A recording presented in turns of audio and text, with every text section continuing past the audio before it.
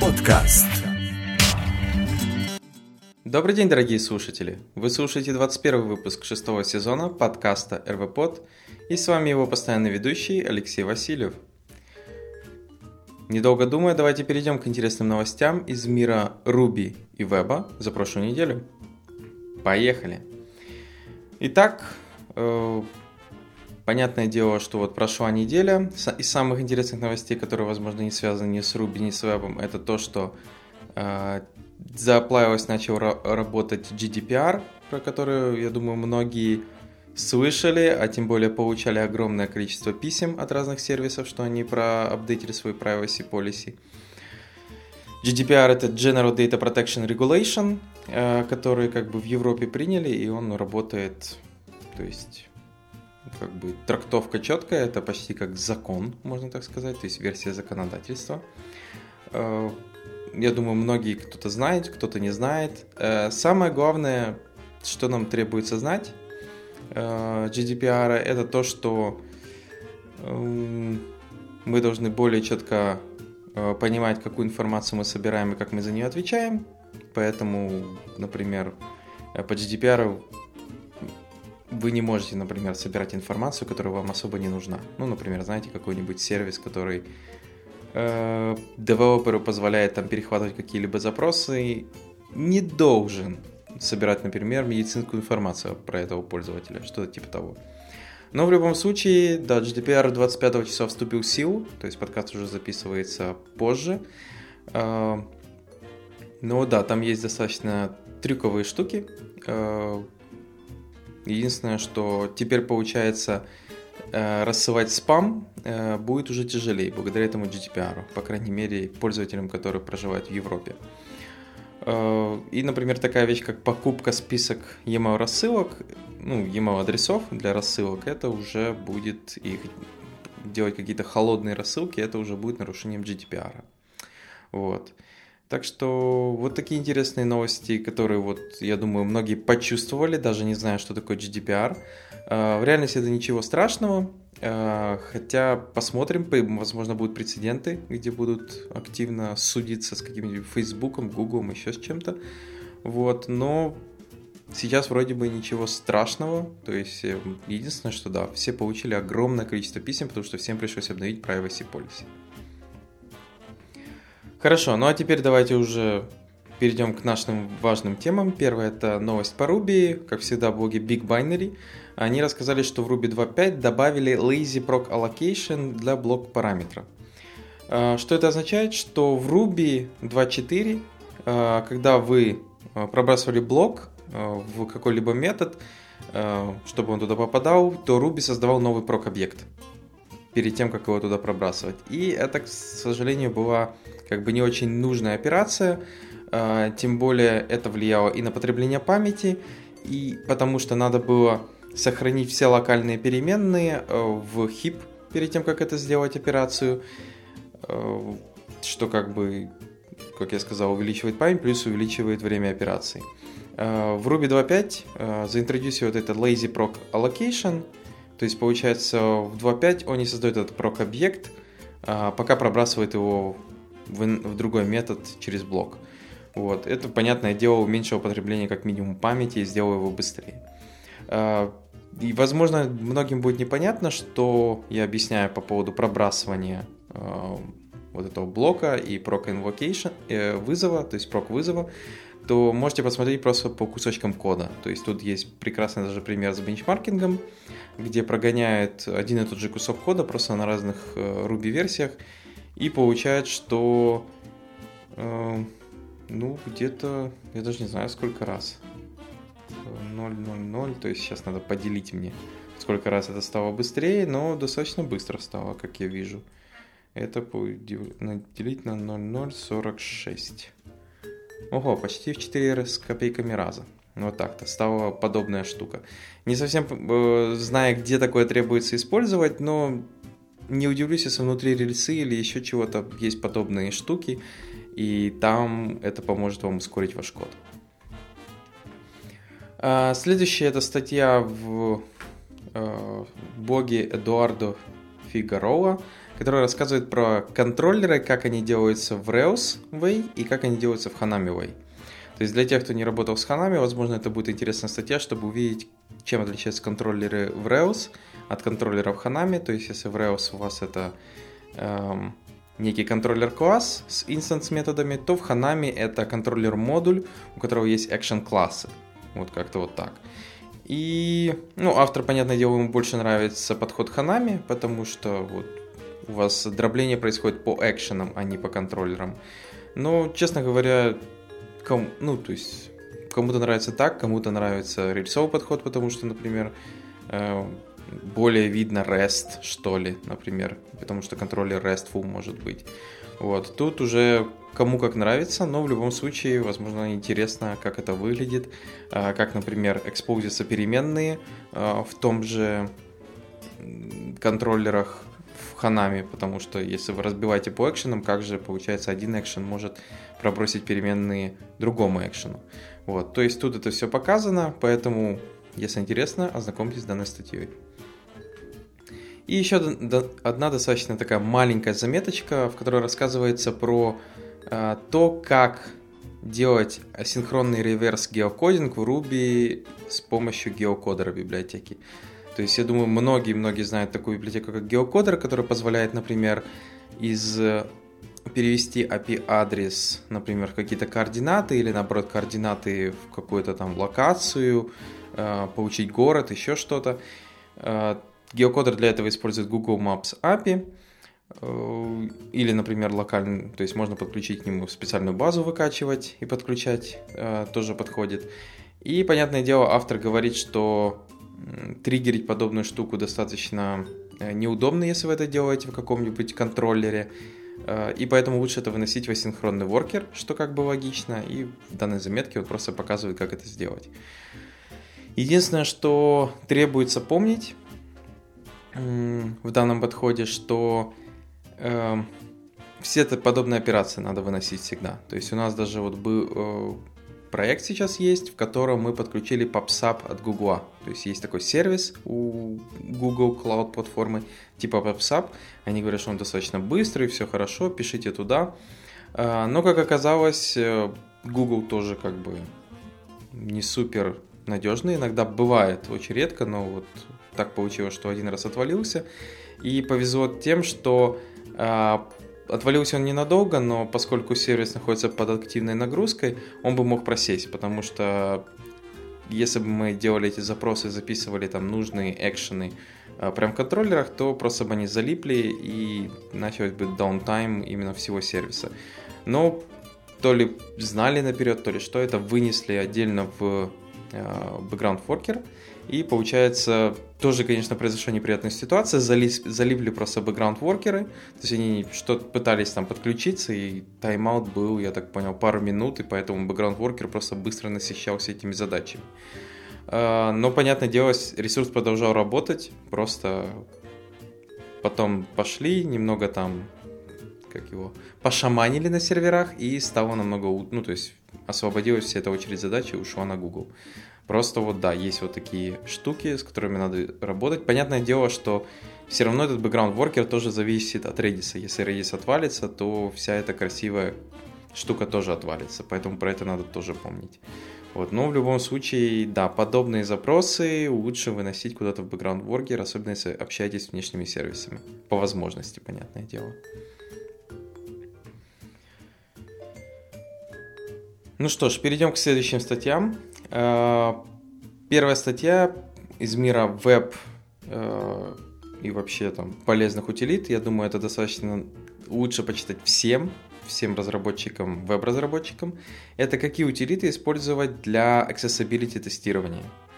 Про accessibility достаточно много говорится в этом подкасте. Доступность, что это достаточно важная тема, на нее часто забивают разработчики.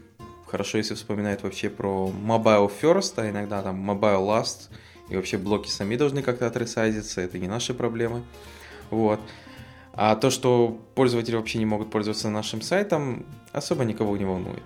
И в данном случае тут как раз расписаны про интересные утилиты, которые вы можете использовать для accessibility тестирования, потому что многие думают, что accessibility на сегодняшний день это там пойти что-то почувствовать, сказать свои впечатления. Возможно, пользователь не сможет прочитать этот текст. Нет, так не происходит. Тут есть метрики, это можно мерить, и для этого есть даже утилиты, которые это можно делать. Есть Wave, Web Accessibility Evaluation Tool, есть Lighthouse, есть Axe, кстати, давно им пользуюсь, это браузер экстеншн, его подключаешь к Chrome, и он получается похож на Lighthouse, который тоже внутри Chrome. Lighthouse просто позже получил это accessibility утилиты, но Axe тоже достаточно удобный. Хотя, да, возможно, репорты в Lighthouse будут выглядеть лучше, чем в Axe.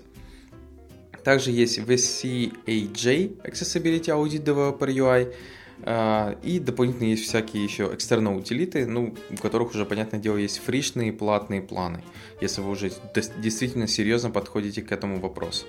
В любом случае, я бы просто посоветовал хотя бы рассмотреть бесплатные утилиты, прогнать их, посмотреть, что они дают, какую информацию они вам выдают и что вам следует убрать, почистить, сделать так, чтобы ваш сайт стал доступный хотя бы там людям, у которых есть небольшие проблемы со зрением, то есть не так четко видят. Или для людей, у которых, возможно, частично есть неразличимость цвета, то есть они полностью дальтоники, но какой-то там цвет, оттенок могут плохо отличать. А ваш дизайнер решил нарисовать так, что как раз видно только на его супер крутом Retina дисплее с его хорошими глазами. Поэтому посмотрите, надеюсь, эти утилиты вам пригодятся. По крайней мере, я так считаю, что хороший веб-разработчик на сегодняшний день, в 2018 году, должен не просто снять понятие accessibility, но также понимать, как его протестировать и проверить, что где не так, и даже это пофиксить, что ли, то есть улучшить и убрать эти проблемы. Хорошо, перейдем к следующим статьям. Следующая статья про то, как сделать lazy loading картинок, используя Intersect Observer. Intersect Observer уже, по-моему, в прошлом году я еще вспоминал, и даже мы его использовали у нас на сайтах. У нас это использовалось в моменты, когда надо было включить анимацию только в тот момент, когда пользователь доскроллил до этого SVG. То есть, представьте, у вас есть SVG, вы хотите его анимировать, но оно находится не в начале страницы, а где-то в середине, то есть пользователь должен до него доскроллить. Вы, конечно, можете просто стартануть анимацию, загружая при этом CPU, процессор пользователя, сжирая батарейку, если это мобильное устройство, и когда пользователь доскроллит, анимация может быть где-то в середине, что тоже не очень правильно. Понятное дело, для этого можно использовать разные трюки с слежением за скроллом или еще что-то, но можно использовать просто встроенную штуку в браузере, которая называется Intersection Observer, которая, получается, следит за тем, что когда элемент стал видим на экране. При этом вы можете даже указать threshold, в котором вы можете сказать, например, как только 10% элемента стали видны на экране. То есть пользователь доскроллил, например, скроллит и видит только 10%. Или, например, как минимум 90%. То есть пользователь скроллит, вы все еще, например, не анимируете, но как доходит до 90% видимого элемента, то вы можете начинать какое-то действие. И также сама штука работает наоборот, то есть она может вам вернуть значение, сказать, что пользователь вроде бы как ушел, то есть ускроллил от вашего элемента. И тем самым, например, остановить анимацию и опять же не отжирать CPU процессора. Понятное дело, эта вещь работает не везде, то есть во многих, скажу сразу, во многих браузерах, но не во всех. Но в любом случае просто делайте проверку, что если Intersection Observer есть, вы делаете это по-умному. Нету, значит работайте без него, врубайте везде. То есть также сделано в этом примере. Есть набор картинок на сайте. Если Intersection Observer есть, выгрузите их только тогда, когда картинка становится видна. Если же получается нету, то вы просто фурычем, лодите все картинки и все. Проблема в этом решена. Поэтому, если кто-то не знал про такую штуку, пожалуйста, посмотрите, попробуйте. Очень-очень годная вещь. То есть для подобных, например, как тут показано, lazy лодинга картинок, или, как я сказал, там в нужное время включать-выключать анимации. Еще одна статья, на этот раз даже на русском. Я решил ее добавить, потому что она рассказывает про достаточно важную проблему, которая часто встречается в командах. Это ревью кода. То есть, конечно, есть команды, которым даже это не делается, Но все-таки, если в командах часто делается ревью кода, это может дойти до того, что люди могут там начать воевать, чуть ли не до драк доходить, бывают даже такие варианты, обижаться друг на друга. И эта статья как раз пытается объяснить, зачем же это все делается, почему это настолько важно, и что вам нужно помнить, когда вы или ревьюете код, или вам ревьюет код. То есть вы получаете какую-то оценку вашего кода. То есть, понятное дело, что у ревью есть определенные цели, например, держать команду в курсе того, что происходит на проекте, а не только один кусок команды знает что-то свое, другой кусок команды знает только другое что-то свое. Это способ получения знаний, и иногда действительно читать чужой код полезно, смотря чей, понятное дело, бывает не каждый код полезно читать, но все-таки это нормально, это полезно. Ну и, понятное дело, надо помнить, что когда ты ревьюешь чей-то код, ты оцениваешь код, а не человека, то есть нельзя переходить на личности, говорить, да кто же так пишет, кто тебя там, и тому подобное.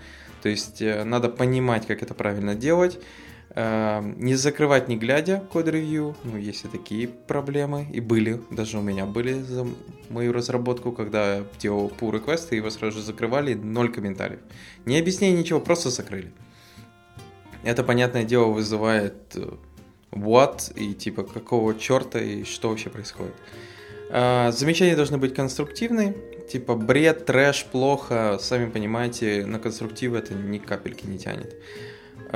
Если какое-то недопонимание, лучше его обсуждать вживую, действительно. Вот как с моим примером, если его просто закрыли, я просто начал человеку напрямую говорю, созвон немедленно, давай общаться, что происходит, почему ты это сделал, что за невменяемое закрытие pull реквеста. И это действительно важно, потому что иногда люди недопонимают друг друга, даже просто текстом. Один говорит и думает про одно, другой вроде бы пишет то же самое, но думает про другое, поэтому лучше всегда обсудить вживую. И если ваш код, то есть вы проходите через ревью, то, понятное дело, главная цель, которую вы должны понимать, это помочь нам, то есть нельзя код-ревью воспринимать в штыки, стараться, по крайней мере. Не надо делать, на комментарии надо реагировать тоже более-менее хорошо, правильно создавать ревью описания, что это сделано, почему это сделано, отвечать на решенные вопросы, много комментариев по реквестах в ревью это нормально, то есть не надо этого бояться, но отвечать конструктивно, а то, знаете, там пишешь, а почему ты не так это сделал, это позволило решить проблему А или Б, и тебе отвечать нет, и все, все обсуждение закончилось. Поэтому я считаю, что данная заметочка очень полезна тем, кто действительно занимается код-ревью, и, возможно, у людей это еще не до конца оформлено и доходит до обид, драк, и просто нет объяснений, что из себя представляет код-ревью и как требуется к нему относиться. Поэтому, пожалуйста, почитайте все, кто проходит подобную вещь, а лучше даже откомменте, напишите, как у вас построен процесс. Может, у вас как-то сделано еще лучше. И код-ревью тогда вообще происходит без обид. Потому что все мы люди. И часто действительно люди воспринимают свой код как что-то свое. И если люди начинают его даже не то что говнить, а говорить, давай это сделаем по-другому и так далее, люди это начинают сразу мгновенно воспринимать в штыки. То есть сразу становятся в позу защиты и пытаются даже закрывают шлем и, скажем так, слышат, но не слушают утверждения. Поэтому это надо быть очень осторожным при работе с людьми. Хорошо, перейдем к следующим статьям из мира Ruby. Первые две сразу статьи из одного и того же блога. Это Our Favorites Ruby on Rails Talks from RailsConf 2018. То есть RailsConf 2018 прошел, и в данном случае в статье решили выбрать 8, даже не 8, а лучшие толки из RailsConf. Скажу сразу, я их еще не пересматривал все, поэтому не скажу, насколько они хороши или нет, но в любом случае я собираюсь их как раз пересмотреть. Если кто-то уже пересмотрел, кстати, напишите свой список, какой стоит посмотреть, чтобы, например, я тоже не тратил время, пересматривая все эти RailsConf толки. Потому что, по моему опыту, на многих конференциях всегда существует например, 3-4, ну там, окей, еще может чуть больше, в зависимости от размера конференции, хороших докладов. Остальное, понятное дело, это смысловая нагрузка. Просто, чтобы конференцию можно было чем-то забить, или это просто докладчики от спонсоров, или еще что-то, ну, в любом случае. Хотя никто не утверждает, что докладчики от спонсоров, это не означает, что там плохой доклад. Я просто говорю, что в основном многие докладчики, ну, я не говорю, что они тоже плохие, просто их доклад, возможно, не так интересен, как доклад каких-то там других людей, поэтому часто на конференциях можно встретить 1, 2, 3 отличных доклада, и при этом я не говорю, что у одного человека и другого это один и тот же доклад, часто бывает, что одному понравился один, другому другой, просто вот, возможно, на RailsConf вам понравился какой-то доклад, которого просто нет в этом списке, вы можете упомянуть его в комментариях, чтобы я не пропустил, например. И еще одна статья в этом же блоге, Planet Argon, который рассказывает про 8 Ruby гемов, которые они любят. То есть там в списке есть TimeCop, Time-Based Testing. Особо, кстати, не люблю подобное тестирование, но, слава богу, у меня пока что проекты, которые таким страдают, уже нету. Bullet Performance Improvement, я его использовал, но сейчас, кстати, особо не использую.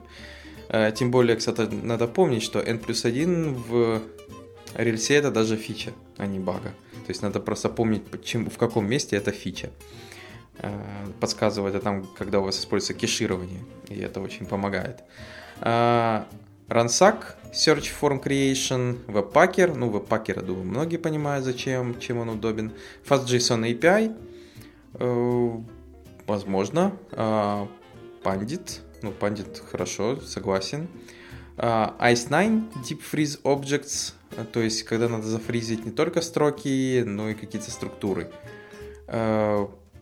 Возможно. Вот мне интересно, кстати, я недавно проект полностью перевел на комментарий по поводу Frozen String Literals True во всех Ruby файлах, то есть рубокопом заставил, чтобы этот комментарий находился во всех файлах.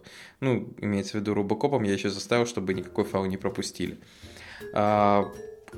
Количество потребления памяти заметно было именно в Sidekick, то есть Sidekick просел на 100 мегабайт, демон. Возможно, там что-то этим пофиксилось. Хотя при этом самое интересное, фриз проставлялась везде, где только можно, разным строкам. Но, наверное, это как-то еще на внутреннюю структуру на что-то повлияло. Мне интересно, вот этот Ice9, действительно он улучшает производительность при использовании подобных подходов? Или это просто такая красивая обертка, чтобы сделать немутабельные объекты и просто ругаться, если вы попробуете их мутировать? Вот это интересная вещь. Но в любом случае, да, я не сомневаюсь, что фризинг, особенно строк, оно действительно помогло и, по крайней мере, не то что ускорило, но уменьшило потребление памяти именно сайдкиковых воркеров. Про рельсы сказать тяжелее, по-моему, особо ничего не изменилось именно у рельсовых воркеров. Но я думаю, многим будет полезна данная информация. Ну и Pry для дебагинга в этом списке. Следующее это два полезных гема, кстати, от одного и того же автора. Первый называется Miredis. Miredis это Memory Efficient. В данном случае основная идея заключается в том, чтобы использовать zip, то есть zip и зиповать все операции при работе с Redis. Что это дает? Понятное дело, это дает уменьшение потребления памяти, то есть поэтому называется Memory Optimized. Это уменьшает потребление памяти для работы с большими строками. И, например, с числами тоже достаточно неплохо идет работа. Понятное дело, что для маленьких строк там не будет особого выигрыша. Zip даже может очень сильно плохим быть, если у вас достаточно маленький объем данных. То есть, например, многие знают, что когда делаете gzip каких-то файликов, там, например, картинок, и эти картинки очень маленькие, то часто можно увидеть, что gzip этой картинки больше, чем сама картинка по размеру. Поэтому есть даже отдельные техники, скрипты, которые проверяют, что если gzip этой картинки стал больше самой картинки, то отказаться от использования gzip. Ну или же, если это действительно маленькие картинки, то использовать что-то наподобие image мапов, то есть просто крафтить из этих мелкого набора картинок одну большую, но зато gzip этой картинки точно будет меньше весить. Вот. Но в любом случае вот есть такая штука, как Miredis, чтобы уменьшить потребление памяти и использовать более эффективно Redis. И вторая штука называется NiceQL. Это в данном случае Nice Colorized SQL форматор для Ruby. То есть вы просто его подключаете к вашему Rails приложению, и он будет красиво форматировать SQL-ку, даже красиво показывать, в каком месте у вас произошла ошибка и где вы это допустили. Поэтому, если вам такой вещи не хватало, то подключайте, пользуйтесь на здоровье.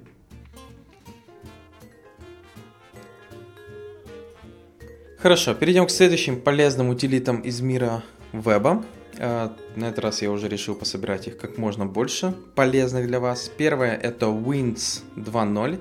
Это Open Source, RSS и Podcast App. То есть есть еще такие старые люди, как я, например, которые вместо потребления контента из социальных сетей используют для этого RSS-подписки. И получается Wind 2.0 — это платформа, open source приложение, назовем даже это так, которое позволяет вам подписаться на RSS и подкасты. Написано она с использованием React, Redux и Node.js. Понятное дело, вы его можете легко развернуть. Там внутри используются такие технологии, как MongoDB, SendGrid, то есть для рассылки писем. То есть это все расписано, что требуется, чтобы это развернуть. Stream. Это для фидинга есть такая штука. Это API-шка такая, GetStream. Вот. Agnolia. Это для поиска используется тоже штука. Поэтому вы можете это развернуть у себя. Или же, я так понял, у них есть hosted version, если я не ошибаюсь. Да, есть hosted version, если я не ошибаюсь. Поэтому можно использовать просто Windows-кую. Вот. В любом случае, штука интересная. Понятное дело, я использую Feedly, перешел от Google RSS, когда у Google был свой сервис, я там читал. Потом, понятное дело, когда его закрыли, пришлось перейти, и Feedly оказался одним из самых похожих. Я думаю, многие перешли на Feedly, но вот можно развернуть и использовать аналог свой, то есть полностью свое, и никаких проблем не должно быть. Следующее — это ViewIDO. Я не знаю, правильно ли я прочитал на всякий случай, но ViewIDO, что как бы намекает на View, это создание GUI приложений для Windows OS X и Linux с использованием Vue.js. Многие могут подумать типа аналога React Native, но в реальности это не совсем так. Под капотом ViewIDO использует libUI. Это такая есть небольшая библиотека. Написана она в данном случае на C, которая позволяет писать приложения, которые будут работать, то есть GUI-компоненты, которые будут работать на разных платформах. И у этой libUI есть Node.js биндинги, которые позволяют через JS как раз к ней подключиться. Получается, ViewIDO, он как раз поддерживает вот эти биндинги, он подключается через libUI Node, и позволяет через Vue.js его компоненты подключиться и вызывать вот этот интерфейс. Что я скажу, базовый интерфейс точно можно с помощью этого сделать, то есть какие-нибудь кнопки, GUI. Насчет сложного, у меня есть определенные сомнения, наверное, не очень.